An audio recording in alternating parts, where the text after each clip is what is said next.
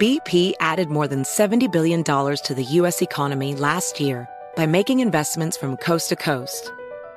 Investments like building charging hubs for fleets of electric buses in California and starting up new infrastructure in the Gulf of Mexico. It's and, not or. See what doing both means for energy nationwide at bp.com/investing in America. Discover BetMGM, the betting app sports fans in the capital region turn to for nonstop action all winter long. Take the excitement of football, basketball, and hockey to the next level with same-game parlays, exclusive signature bets, odds boost promos, and much more. Plus, now you can sign in, place bets, and manage your cash balance under the same BetMGM account in D.C., Maryland, and Virginia. With the same username and password throughout the DMV, it's never been easier to play with the king of sportsbooks. Download the BetMGM app today. BetMGM is an authorized gaming partner of the NBA and an official sports betting partner of the NHL. BetMGM and GameSense remind you to play responsibly and offer resources to help you make appropriate choices. Please gamble responsibly. BetMGM.com for terms and conditions. Must be 21 years of age or older to wager. Washington, D.C. only. Please gamble responsibly. Gambling problem? Call 1-800-GAMBLER. Welcome to Fantasy Football Weekly, a production of iHeartRadio. Time now for Fantasy Football Weekly from iHeartRadio, your weekly source for the nation's best fantasy football advice, speculation, and whatever stupid stuff they decide to drop into the show. Now here's your host, Paul Charchian. Hey everybody, it is Fantasy Football Weekly, an off-season free agent edition of Fantasy Football Weekly. My co-host today, 2 weeks ago, Brian Johnson. Hey, buddy. What's going on, Charch? Yeah, we're in full-on off-season, full-on depression, no games on Sunday mode. Yeah. But our first milestone we have to look forward to is free agency. Actually, the combine comes. Yeah, combine coming up is a biggie, right? So that's a couple of weeks from now, and then we're only like 3.5 weeks away from free agency starting. It's all coming. Over the course of the show, we'll talk through the key free agents, not all of them because there's too many. The guys that you care most about at quarterback, running back, wide receiver, tight end. We'll talk about what kind of landing space they might find. Is it going to be a hot market? Is it going to be a cold market? Where do we want them to go? And we'll break down all of those guys. Also, I'll mention this, Brian. We're recording this a couple of days before people are going to hear it because I'm going to be at Whiskey Weekend. I can't wait.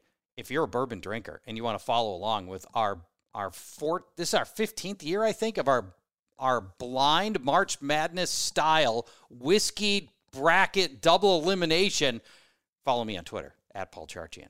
Very excited for that. I threw you a recommendation as you tweeted it out, as you do every year, because you don't get too into your bit, but you got to bring a new bottle every year essentially. And I had a somewhat out of the box recommendation. I'll be curious to see if you actually took it. We can't disclose it, right? Because it's all blind. That's part of the beauty of this format is at the top of every hour, we have one guy who administers it, and so he knows all the secrets. He knows what bottle's what. We don't know when we're drinking it. All you know is you get about a half shot glass of one that's marked A and one that's marked B. So there's no marketing. All you have to go on is taste. That's it. You don't know what you're drinking. And so a lot of the times you think you love this particular bourbon, and then when it comes up, it might turn out you like a different one better. And maybe you're even lukewarm on the one that you brought. And which has happened a lot. We had one year, my good friend Brian, other Brian, not you friend Brian, brought a $200 bottle of Middleton. And he had previously described it as Angel's Tears in a bottle, which I can understand. And then the first time it came up, he voted against it. Second time it came up, voted against it again, and he knocked his own bottle out of our competition. That's like the 16 seed knocking out the 1 seed in the NCAA tournament, which happened recently. I believe it was Virginia. Yeah. Was it just last year? No, it was 2 years ago. A few years ago. And then they went on to win the national championship the next year, Virginia. I remember that because that was the Final Four in Minneapolis. Virginia won that one. So like 2019. There's a few years ago. Yeah. But they were the first team to lose as the number 1 seed. And then the next year they came back and won the national championship. Pretty impressive rebound from the most embarrassing accomplishment in college basketball. Right. history. So that's either going to galvanize you into a great team, or it's going to go the opposite direction and it's going to spiral you down. And Virginia, obviously, they rebounded from it. And impressive job for them. Look at us breaking down NCAA basketball. Barely. It's about all I can do right football. Now let's talk football. Let's begin at the quarterback position. We have 2 notable unrestricted free agents. There are more, obviously. We don't think Gardner Minshew and Ryan Tannehill deserve a lot of time, and we're not going to turn this into a hour-long session here. But let's start with Baker Mayfield, coming off by, I think in most regards, the best year of his career, when he was just sort of an afterthought when Tampa signed him, and he turned out to be fantasy relevant for much of the season. Yeah, I mean, he wasn't guaranteed to start for the Bucs last year. It was basically came down to the last preseason game between Baker and Kyle Trask, and we know how that ended. Baker won the job, and he never gave it back. Let's look back at his stats real quick from last year. 9th in passing yards. Baker was. His 29 passing touchdowns were the 6th most. Mm-hmm. And of the 6 quarterbacks who threw more touchdown passes than Baker, only 1 of them threw fewer interceptions than Baker Mayfield. Wow. And that was Dak Prescott. And back to those 6 quarterbacks who threw more touchdowns than Baker Mayfield, Patrick Mahomes was not one of them. Yeah, did not expect that going into the season, that you get more touchdowns out of Baker Mayfield than Patrick Mahomes, and they both played full seasons. Yep, and Baker had less picks than Mahomes. He had more rushing touchdowns than Mahomes, 1-0. I was like, well, he must have had more fantasy points than Mahomes. He didn't. Mahomes beat him out on rushing yards, essentially. He had like 200 more rushing yards, and that's how he beat out how Patrick Mahomes beat out Baker Mayfield in terms of fantasy points. So he is a hot commodity. Like you said, he's a lot hotter commodity than he was last year. Basically, he was just a free, Tampa grabbed him off the street for free. But now we're looking at a return to Tampa Bay, which honestly isn't as appealing because Mike Evans might be gone. We'll talk about more him of that later. Minutes. Yeah. So we're looking at like the Patriots, the Falcons, Raiders, Broncos, Steelers. Of all those, to me, the Falcons and the Raiders stand out most for the most appealing landing spot. So I'm hoping he ends up there, but I just feel like Tampa Bay is going to re-sign Baker. But without Mike Evans, I don't like his prospects as much, presumably without Mike Evans. So I'm kind of with you on that. Atlanta would be interesting. Raiders would be interesting. I don't think the Patriots are in because they're ridiculous if they don't take a quarterback at pick 3. So we'll find out. But I don't think I think they'll use that pick on a quarterback.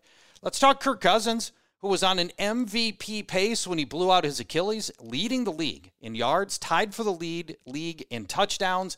And if you were to convert the Vikings, if you think Kirk Cousins was good for 1 extra touchdown a game over the Josh Dobbs and Nick Mullins, then he would have put the Vikings in a position where they would have been soundly in the playoffs. And I think Kirk Cousins would have been a very, very legit contender for MVP in a season in which Lamar Jackson won the MVP with 24 passing touchdowns and I think 5 rushing touchdowns. That's it. And before Kirk went down in week 8, 9, he was top 5 fantasy quarterback, just speaking solely to fantasy as football. A matter of fact, I'm glad you brought that up. So let's talk about that. So when he went down, he was quarterback 5 in fantasy for a non-rushing, it's like 0 rushing quarterback. Mm-hmm. That's pretty good. He's still only playing half a season. He still finished as quarterback 24, which is pretty impressive. Year prior, Kirk Cousins was quarterback 6. Before that, quarterback 9. So, he had solidly top 10 quarterback for 3 straight seasons. Now you have to give a little bit of caution because of the Achilles, but never a mobile guy anyway. And doesn't, to me, I'm not terribly worried about him coming back off that injury, especially with all the time he'll have to rehab from it. We just saw him dance 3 weeks ago, right? Yeah. So I think he's doing okay. You already hit on some of the landing places for Cousins. Denver, Pittsburgh, Tampa, if they don't go Baker Mayfield, Atlanta. but the best fit is just to stay with Minnesota with what we know that he's got here. Kirk and Kevin O'Connell really were hitting their stride in a big way. Presumably the team re-signs Justin Jefferson. They've got Jordan Addison, and at some point they get TJ Hawkinson back off of his knee injury. Well, yeah. Isn't that a focal point to keeping Justin Jefferson, apparently, is that they re-signed Kirk Cousins? I mean, Jefferson's almost given them an ultimatum at this point. Like, either sign Kirk, re-sign Kirk, or you're going to lose us both. So what we know from Jefferson is Super Bowl week, when he at Radio Row, he was pounding the table for Kirk Cousins at every stop, and he had been doing that since the latter part of the season, and saying pretty much outright, look at what we're struggling with the other guys when we don't have Kirk. And then Justin Jefferson recently, a media report came out and said that Jefferson says that if he's going to re-sign, the team has to have a solution in place at quarterback. I don't blame him. And obviously Kirk would qualify for that. Let's go to the running backs, Brian. You can go, is it me or you first? I think it is you first. Let's take a look at your first running back off the board. I'll go first because I got the king. Derrick Henry. Yeah, Derrick Henry, future Hall of Famer. He should be in the Hall of Fame already based on his career numbers. We'll sort of dive into those in a minute. But he turned 30 last month, going into his 9th season in 2024. So, of course, the age-old question for running backs, does he have enough tread on the tires? Last year, 280 carries. That's still like bell cow usage, especially in this day and age. And despite averaging a career low 4.2 yards per carry, Henry finished with nearly 1,200 rushing yards, 12 rushing touchdowns. That gave him 6 straight seasons with double-digit rushing scores. 28 catches last year, 33 in 2022. Now, those aren't huge numbers. No. But those are the 2 highest season catch totals in his career for the last 2 years. So he's more versatile than ever. You can put it that way. So, I mean, 280 carries. He was down from about like 330 carries last year. So he's not going to be, his 300-plus carry season's likely over. But I'm in on Derrick Henry wherever he ends up. He's already got the hype videos up on Twitter. He's doing bench presses with a car on his stomach, and he's like chewing through metal cord. I don't know. He's a beast. And, places where he could end up would be really intriguing, like Baltimore. How about Dallas? Minnesota. I think Minnesota could use a guy like Derrick Henry in the backfield. Chargers. I mean, there's a lot of teams looking at running backs. Philadelphia. So wherever he ends up, I'm in on Derrick Henry. And right now, I believe it's of course way too early best ball ADP, but he's going like 4th round, 5th round. Yeah, Tyjae Spears is going before him. Spears is going end of 3rd, beginning of 4th. And on the presumption that Derrick Henry's going to be gone. But I mean, what if he ends up on Baltimore, Dallas? Is their clear lead back? We're talking late 2nd round at latest, I think, with Henry. So it'll be interesting to see if Henry ends up in a more of a timeshare, a little bit like he had with Tyjae Spears. Although Spears was more like, he was getting like 6-7 touches a game. But what if they complement him with somebody who's more of a pure pass catching back? That might be really interesting to see if how that backfield could work and what that would mean for Derrick Henry if he's not going to be an 18-20 carry a game guy. Yeah, I think that the 18 to 20 is gone, but I think the 15 carries, not 12 to 15 per game, couple catches, and pair him with he's the clear thunder of any kind of thunder and lightning backfield. For sure. The ultimate thunder right there, Derrick Henry. And he'll get all the goal line work in almost any scenario where he falls. Definitely. Let's talk Saquon Barkley. When we look back at his whole career, never as good as he was as a rookie, tragically, when he was unbelievable that season. Won Rookie of the Year, put up 2,000 yards, 15 touchdowns, and 5 yards per carry as a rookie, and then never hit any of those metrics again in any season after that. And then last year, just in a really tough position, Daniel Jones goes down. The quarterbacking was somewhere between awful and subpar for most of the year, really all of the year. And teams just played to stop Saquon Barkley largely. Now, kind of interesting, Saquon's not old, but he's also not young anymore. He's 27 years old. He's been hurt a lot. You know, he had the full ACL injury, high ankle sprains, just a lot of nagging injuries for him.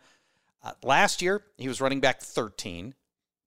Year before that, running back 6. Year before that, 34. Year before that, running back 120 because he missed almost the entire season. So, you know, it feels like Saquon Barkley could have some bell cow left in him, but I think the best fit for him, honestly, is in more of a split backfield, more of a 60-40 where he can just stay healthy. You know, what happens if Saquon Barkley doesn't have to carry the ball, touch the ball 225 times? What if he can be 180 more effective times where he can play 17 games and stay fresher? I'd love to see him in more of a 1-2 punch. What if he goes, you know, we were talking about Tennessee. What if he he's a part of a 1-2 punch with Tyjae Spears? What if he goes to New England, replacing Ezekiel Elliott and pairing with Ramondre Stevenson? You know, that could be an interesting fit for him as a high-end pass-catching back.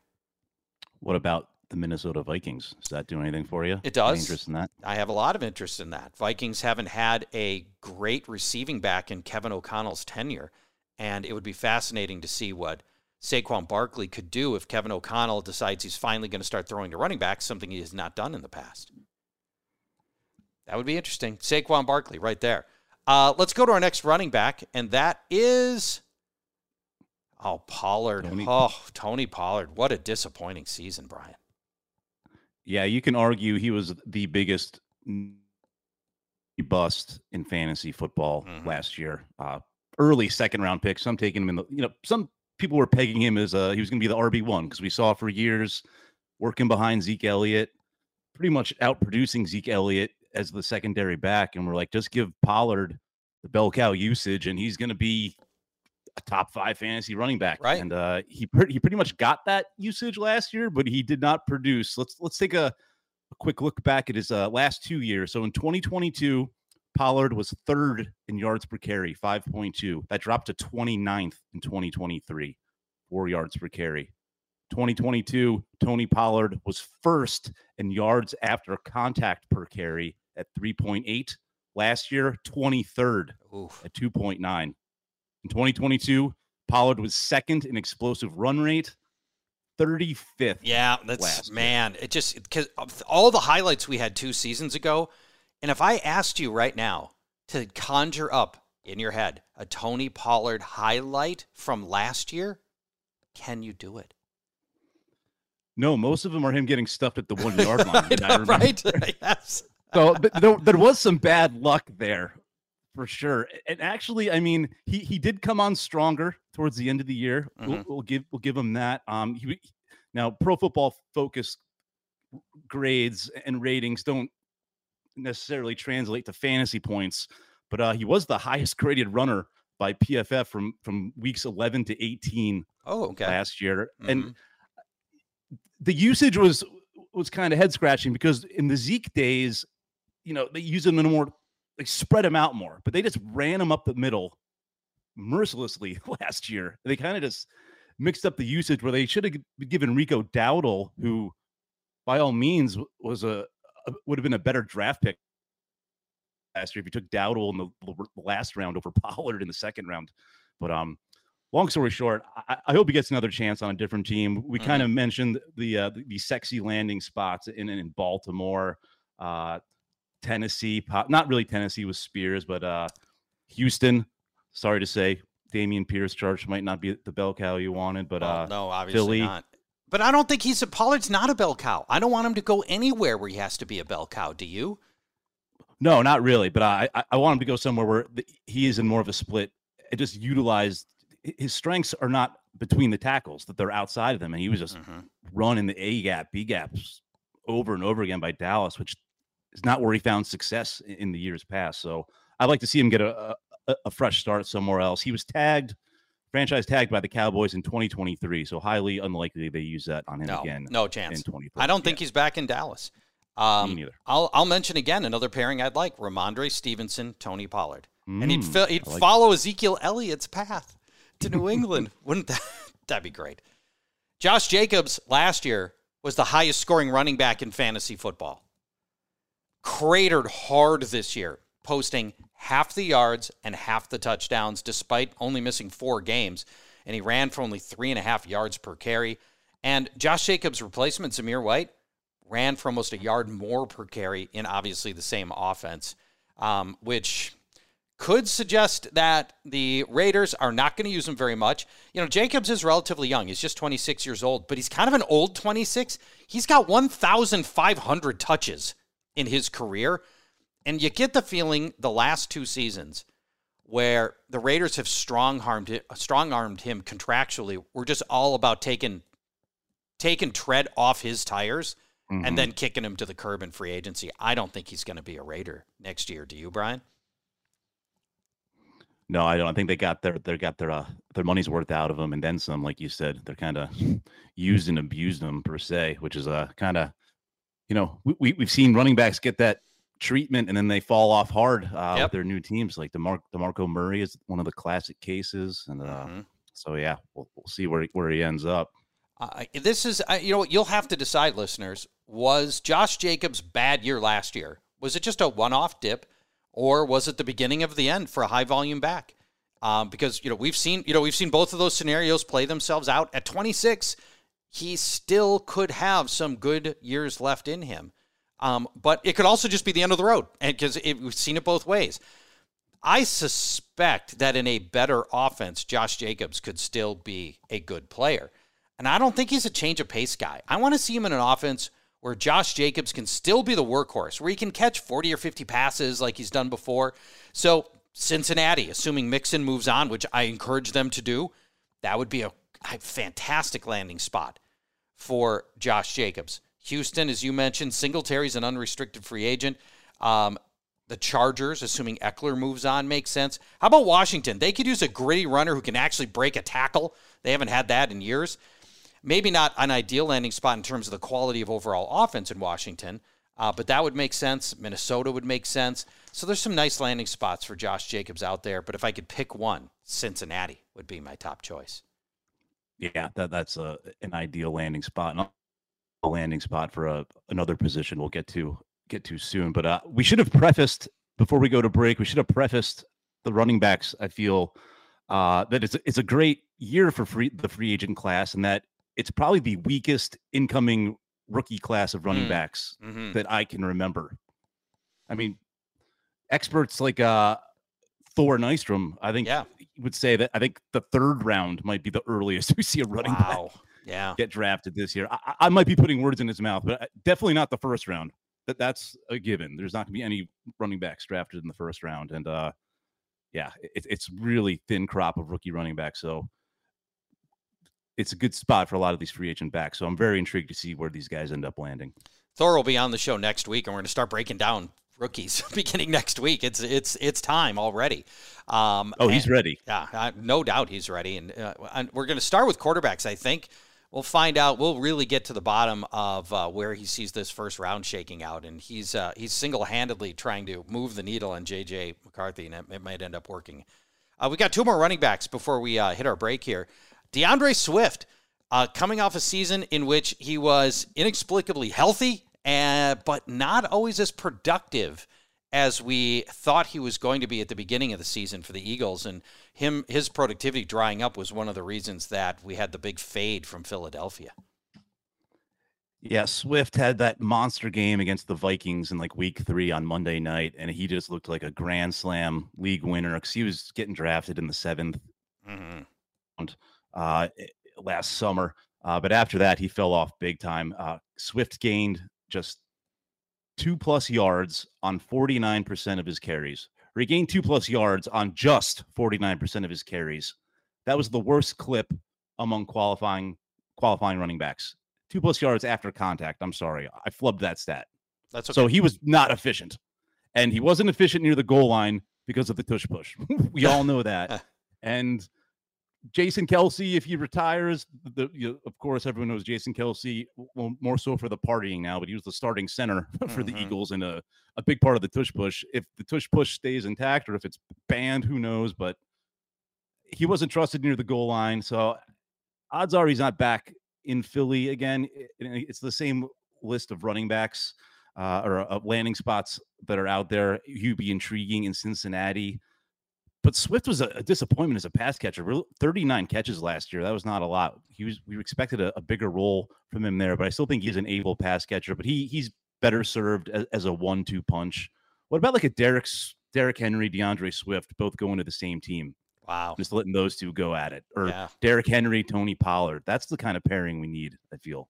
But that's where Swift will thrive in a situation like that.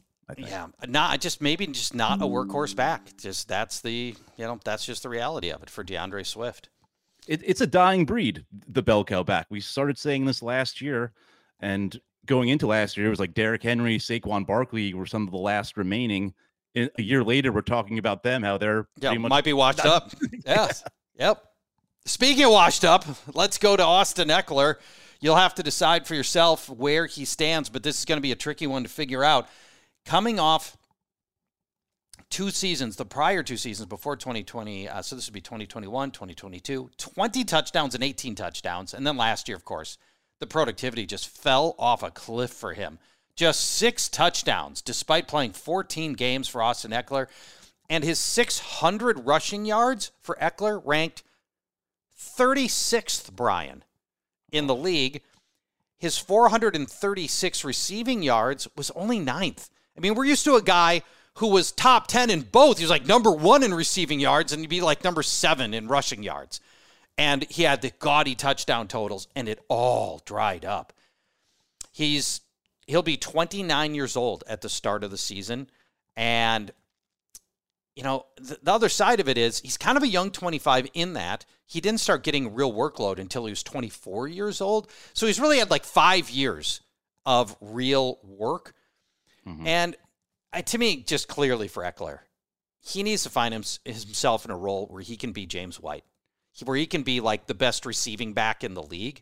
And it's not like I wouldn't give him any carries, but I want to see what he could do if he remained like a 70 target running back and only had, like 80 carries on the season. That to me is where Austin Ekeler is right now. What do you think? Yeah, there were times last year where he almost looked like a fullback running the ball out of the backfield. He's better off as a pass catching specialist, like you said. At this point, it sucks when this happens because he was RB1. He was the top fantasy player in 2022, and that's what happens when you chase last year's production. I mean, really, Austin Ekeler. The cautionary tales are all in this list. Austin Ekeler, Tony Pollard, chasing those stats. It doesn't usually work out. So, but I don't think he's totally washed yet. But yeah, he needs to be in the right spot where he's gonna get you 60, 70 catches to be fantasy relevant. Because if he doesn't, he's probably not going to be relevant at all in fantasy football next year, or this year, I should say. Let me give you some really intriguing landing spots for Austin Ekeler as a pure receiving back or primary receiving back. Indianapolis with Jonathan Taylor. Okay. How about Jacksonville with Travis Etienne as the lead back? I like it. How about replacing Jerick McKinnon in Kansas City? That was the one I was going to lead off with. That's the most and appealing. How about this one where he wouldn't have to sell his house? He could go to the Rams and be the receiving option that Kyren Williams really isn't. What do you think of that option? I hate that option. I know, because you love Kyren Williams. But the reality is Williams is not an elite pass-catching back. Austin Ekeler still could be. Well, the thing is, I liked Kyren Williams more as a pass catcher last year because they were going to use him as the James White, who we just the aforementioned James White. So I think you're a little off on the pass catching for Kyren Williams. We don't get into. They didn't use him that way, for whatever that indicates.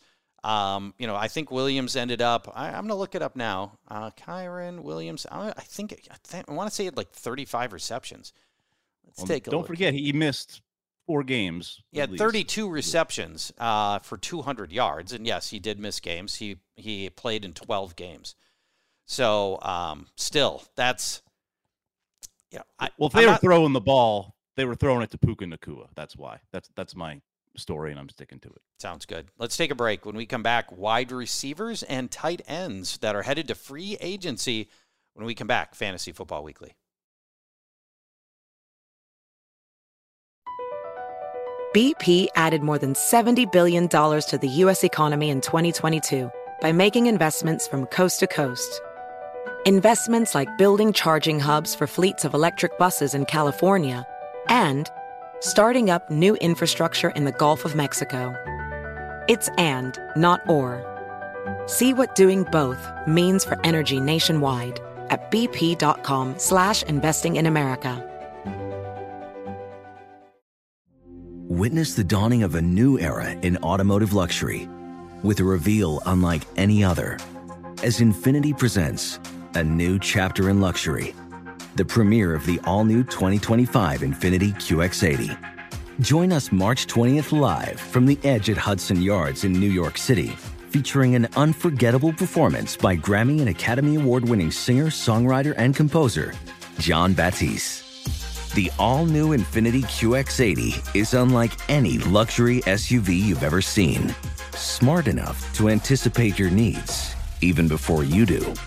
Every line, curve, and detail was thoughtfully crafted, so everything for every passenger feels just right. Don't miss it. Mark your calendars and be the first to see it March 20th at 7 p.m. Eastern, only on iHeartRadio's YouTube channel. Save the date at new-QX80.com. 2025 QX80 coming this summer.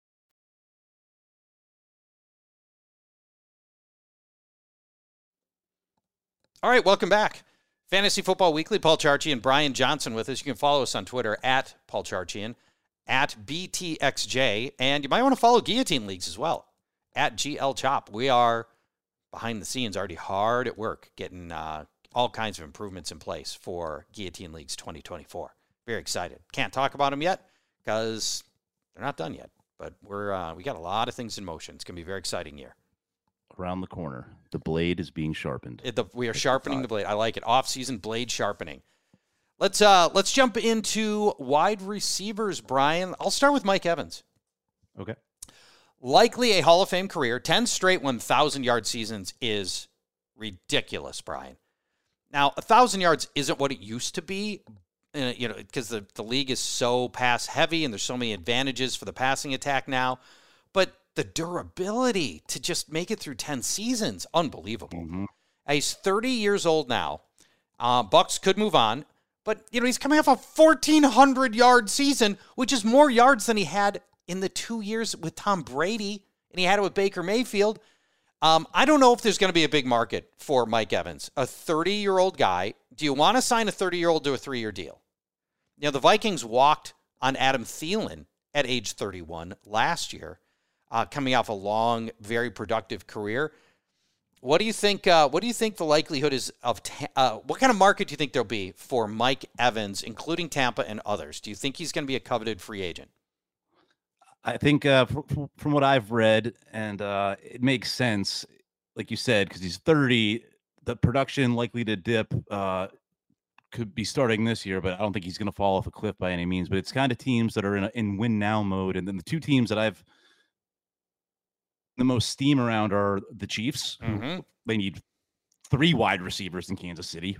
Rashee Rice is the only competent wide receiver they have in my mind. And the Lions supposedly will be in the market for a wide receiver. So outside of Tampa Bay, those are the 2 spots I think we could see Evans land. But I think it makes the most sense just to keep him in Tampa Bay. I know they obviously love him there between the lines on the field, but he's also an integral member of the community and has been for quite some time. So they love him there. And I would be shocked if they don't retain he and Baker Mayfield. And we mentioned this earlier, for Baker's sake, if he stays in Tampa Bay, you sure as hell hope that they keep Mike Evans as well. Yeah. The teams get sentimental about Hall of Fame level players, right? And I do think they'll try to sign him, but here's what's really weird, Brian. Last Monday, the team chose to absorb a $7 million dead cap space hit, which is something they could have avoided had they gotten a new deal done with him, but they didn't. And so, they just threw away $7 million of cap space, not signing him. And the franchise tag is not plausible. It's $28 million for him. So there's no chance they're going to franchise him. for him. Landing spots, you mentioned Kansas City. Let me give you another one. What do you think of Buffalo? Gabe Davis is going to walk. They're not going to keep Gabe Davis. Instead of Gabe Davis, with all of the ups and downs that he gives you, you get a sure-handed end zone threat in Mike Evans. And, here they are. Imagine the Bills are at the 3-yard line, Brian. You think they're going to tush-push Josh Allen, but here's Mike Evans. Great, legendarily effective from close in the stripe. He's effectively a goal line back wide receiver. Buffalo, I think, would be really interesting as defenses that have to try to figure out how to defend a Josh Allen tush-push or a pass to Mike Evans. What do you think of Buffalo as a landing spot? Yeah, that makes sense, too, and they certainly fit the mold of the win-now teams. Right, yeah, he's not going to a rebuilding team, right? No chance. Hopefully not. Hopefully he learned his lesson from Adam Thielen. I saw someone mention Carolina, and I'm like, no more potential Hall of Famers going to Carolina in the twilight of their career. That's a kill shot. Yes. For any hope of winning a title. Not that I think Adam Thielen's had a nice career, but not a Hall of Fame career. Jets probably need another wide receiver opposite Garrett Wilson, and Garrett Wilson is not the same kind of big-bodied guy like Mike Evans is, and Aaron Rodgers will be back. Baltimore would be interesting. They re-signed Nelson Aguilar this week, but they still need a legit number 2 wide receiver, and Evans' physical play is something that none of the wide receivers in Baltimore have. So those, to me, are some of the ideal landing spots for Mike Evans. Let's go to Michael Pittman, who I think it could be a franchise tag candidate here. What do you have on Pittman? Yeah, he's certainly a candidate to be tagged by the Colts, and honestly, if they don't, they're moronic if they let Pittman walk, who turns 27 in October. Michael Pittman, so pretty much entering the prime of his career right now. And in the event you don't know what he looks like, 6'4", 230 pounds, absolute monster, kind of another dying breed in the NFL. But this was like the prototypical alpha receiver build. You don't see a lot of him anymore, but he still pulls it off. And he's been doing a good job, especially last year, 4th in catches with 109, finished just over 1,150 receiving yards, 4 touchdowns. Bump those numbers up a little bit, along with 109 catches, and he's right in that top tier of wide receivers. Yeah. CeeDee Lamb, Justin Jefferson, Jamar Chase, all those guys. And, Indy is not the best fit for him, fantasy-wise, in my mind. We only got to see Anthony Richardson for a game and a half, but he's a running quarterback. They got a strong run game with Jonathan Taylor coming back. So I would like to see him end up somewhere else, a little more exciting, but I think minimal chance that the Colts let him walk. They really should not. Related to that, let's just go maybe a few hundred miles away in Cincinnati with T. Higgins. I don't know that it's a given that they can afford to keep Higgins. There's talk that they'll franchise tag him too, but they have so much money tied up in Burrow, and they've got to go, and Jamar Chase. That's you wonder if Higgins is going to be the odd man out, or if Higgins is going to have an opportunity to stay in Cincinnati. Yeah, initially, a couple months ago, it seemed like Higgins was all but guaranteed to be an unrestricted free agent, especially with Jamar Chase had a comment somewhere along the lines like, we'll see if they have enough money to pay him after they pay me, basically. Right. But now it's leaning towards they tag Higgins. If not, though, he certainly right up there with Pittman and Evans in terms of highlight names on the market. But I think he's more of a coin flip than Pittman in my mind at this point. I think Pittman leaning towards more getting tagged by the Colts. I don't know if you agree there. Yeah, I think Pittman is more likely to get tagged because the Colts just have more space to work with. The Bengals right now, looking it up, yeah, I was wrong. Bengals have cap space. Bengals and Colts are right next to each other with both effectively $59 million in cap space. So, yeah, I think there is a much better chance than I originally thought of T. Higgins staying with his team. Let's go to Calvin Ridley. I picked this up from somebody on Twitter, and I'm sorry I didn't jot down who it was. If the Jaguars sign Calvin Ridley, Brian, they the third rounder they owe the Falcons for that trade becomes a second rounder because he gets re-signed as one of the conditions of the trade. But if they let him walk, they only have to give the third rounder to the Falcons, and they likely get third round compensatory pick compensation. So it would probably be a push. They'd lose a third and they'd get a third. And so to some degree, it costs them a second rounder to re-sign Ridley. They could put that second rounder into a 22-year-old wide receiver. So I think there's some sneaky reasons here why Calvin Ridley will not be back with the Jaguars. He's a low mileage 29-year-old because he was older as a rookie and then he got suspended for a season. So he really hasn't played nearly as much. I mean, he's within a year of Mike Evans by age, but he's got half as many seasons played as Mike Evans does. Wow. Aside from Gabe Davis, Ridley last year was the league's biggest boom or bust receiver. Get this. He had 6 top 10 fantasy games last year. His other 11 games, Brian, he averaged as wide receiver 55 in those weeks, averaging 3 catches for 32 yards. Awful for Calvin Ridley as a boom or bust player.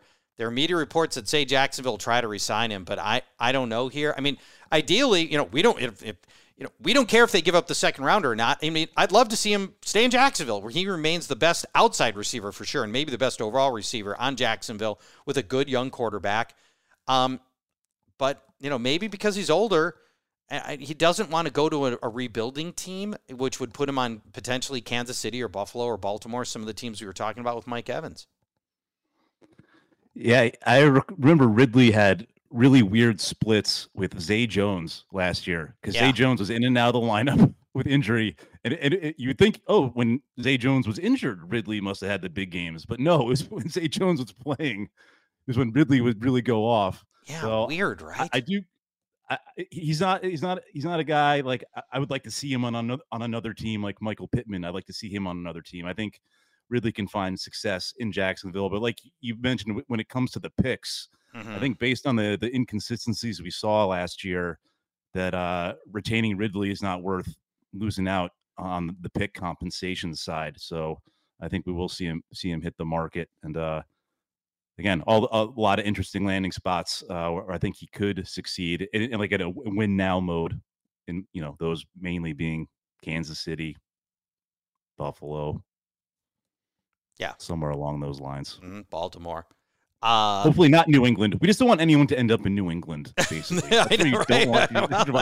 Well, especially, we're talking mostly about veterans here, and well, really entirely about veterans. And New England, it's a hard reboot in New England. So it just doesn't feel like that's a landing spot for very many of these guys. Some of the running backs we did like in New England, but not the receivers. 2 years ago, Marquise Brown demanded to be traded away from Baltimore because he wanted to go to an offense that could show off his skills for exactly this moment. So he could get through his 5th-year rookie deal and he could go hit free agency and be really widely paid. But he ends up in Arizona. Kyler Murray's not even his quarterback for a lot of it. He gets hurt a bunch, and now he enters free agency this year as kind of an afterthought with a lot of good receivers in free agency. What do you think of Marquise Brown and what level of interest he's going to have?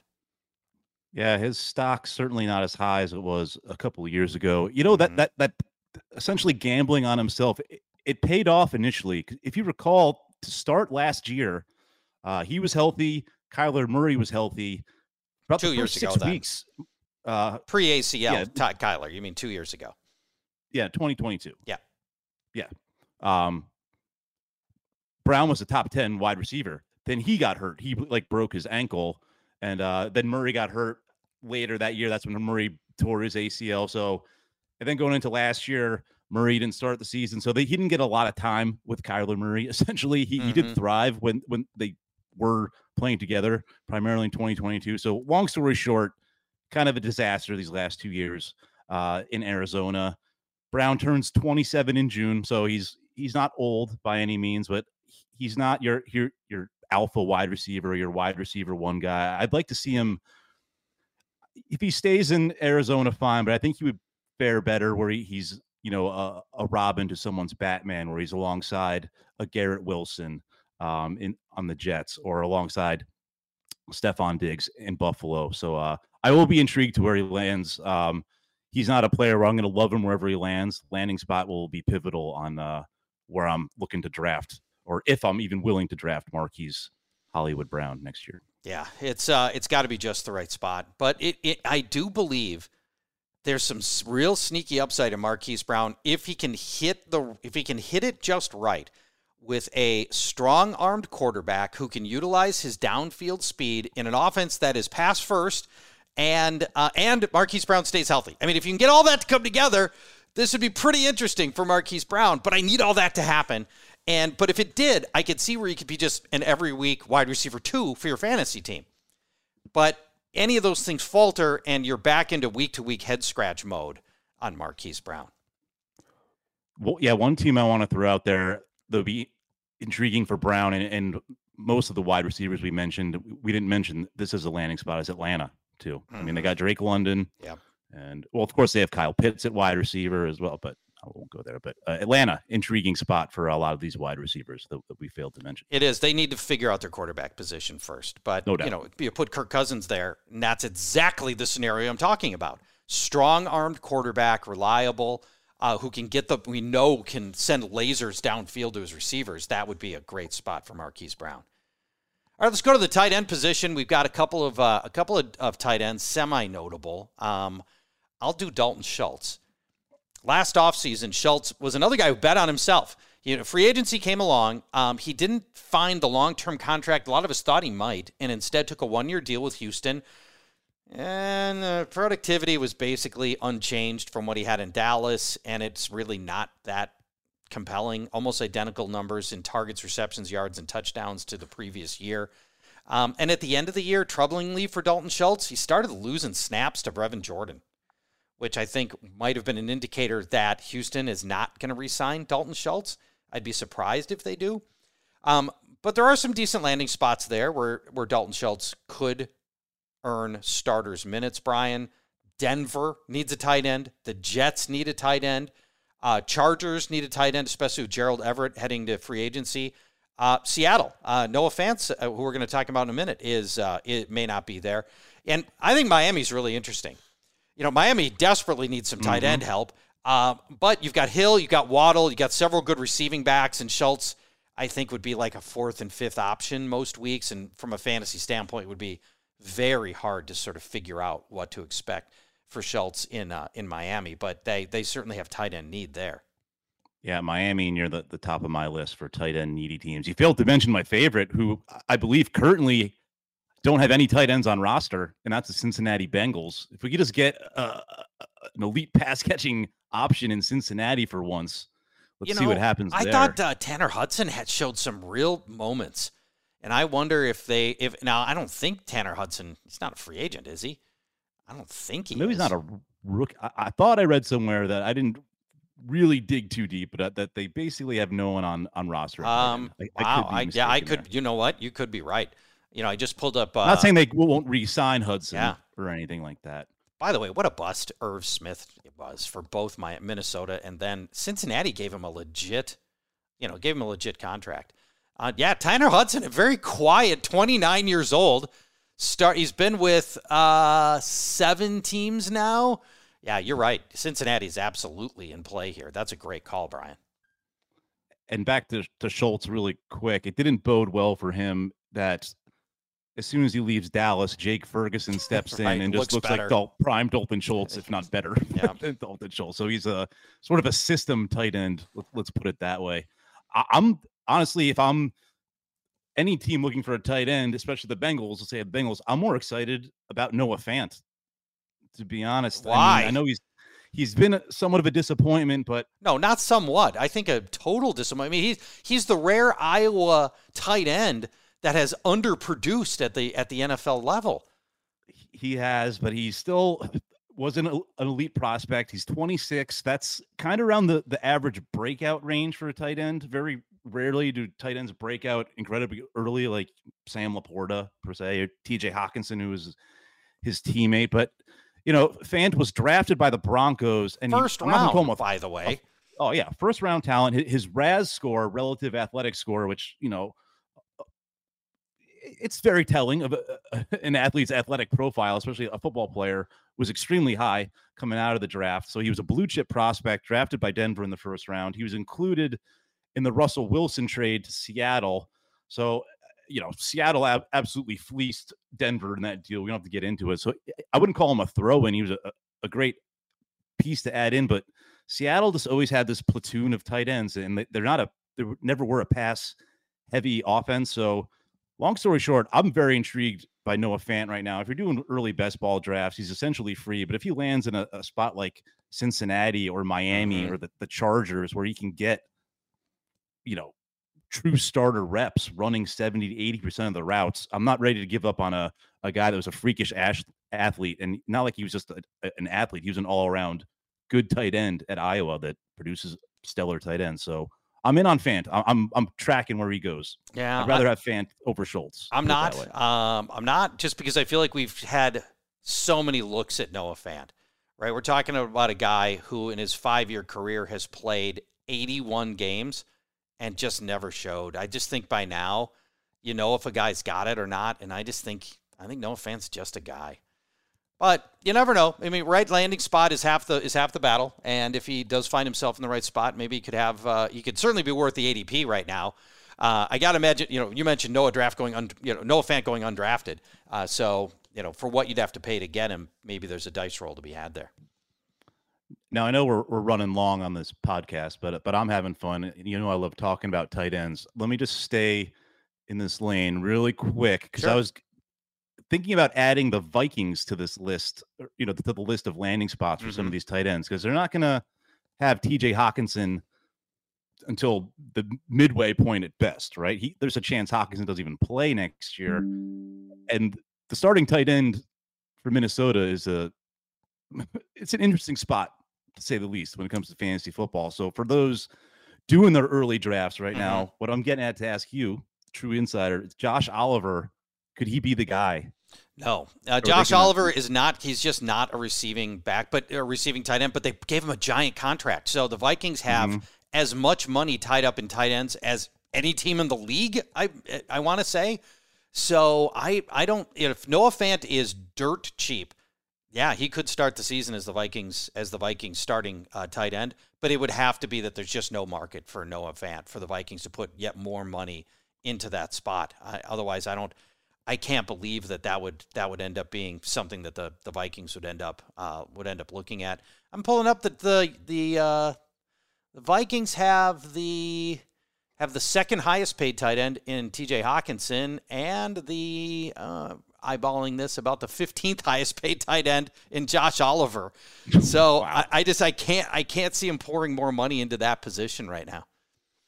Maybe a more reasonable option for the Vikings that would be interesting would be Gerald Everett. We're not going to get too deep into, but he could be a cheaper guy that could come in and certainly make an impact week one in that offense. So he's another free agent. By the way, done okay for himself over the years. Noah Fant has made career earnings of looking right now.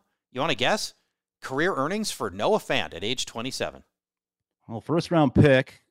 So he's on his second contract. I don't know. I would say $28 million. You're not far off. He's already made 19. His total guarantees, though, puts him up at 25. So I don't know. Career earnings says 19. Total guarantees $25 million. Jeez, not bad for a guy who's been a middling producer so far. Not a dead cat yet. No, I don't think so. Give him one more chance. Yeah, I want him to get a nice soft landing spot, and I'm very intrigued by Fant. Thanks for listening, everybody. When we talk next, I believe we'll be talking rookies next week with Thor Nystrom, and that'll be super fun. Brian, great job. Thanks for all your help today. Thanks for getting all the way to the end of our longest off-season pod by a mile.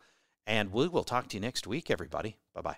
Fantasy Football Weekly is a production of iHeartRadio. For more podcasts from iHeartRadio, visit the iHeartRadio app, Apple Podcasts, or wherever you listen to your favorite shows.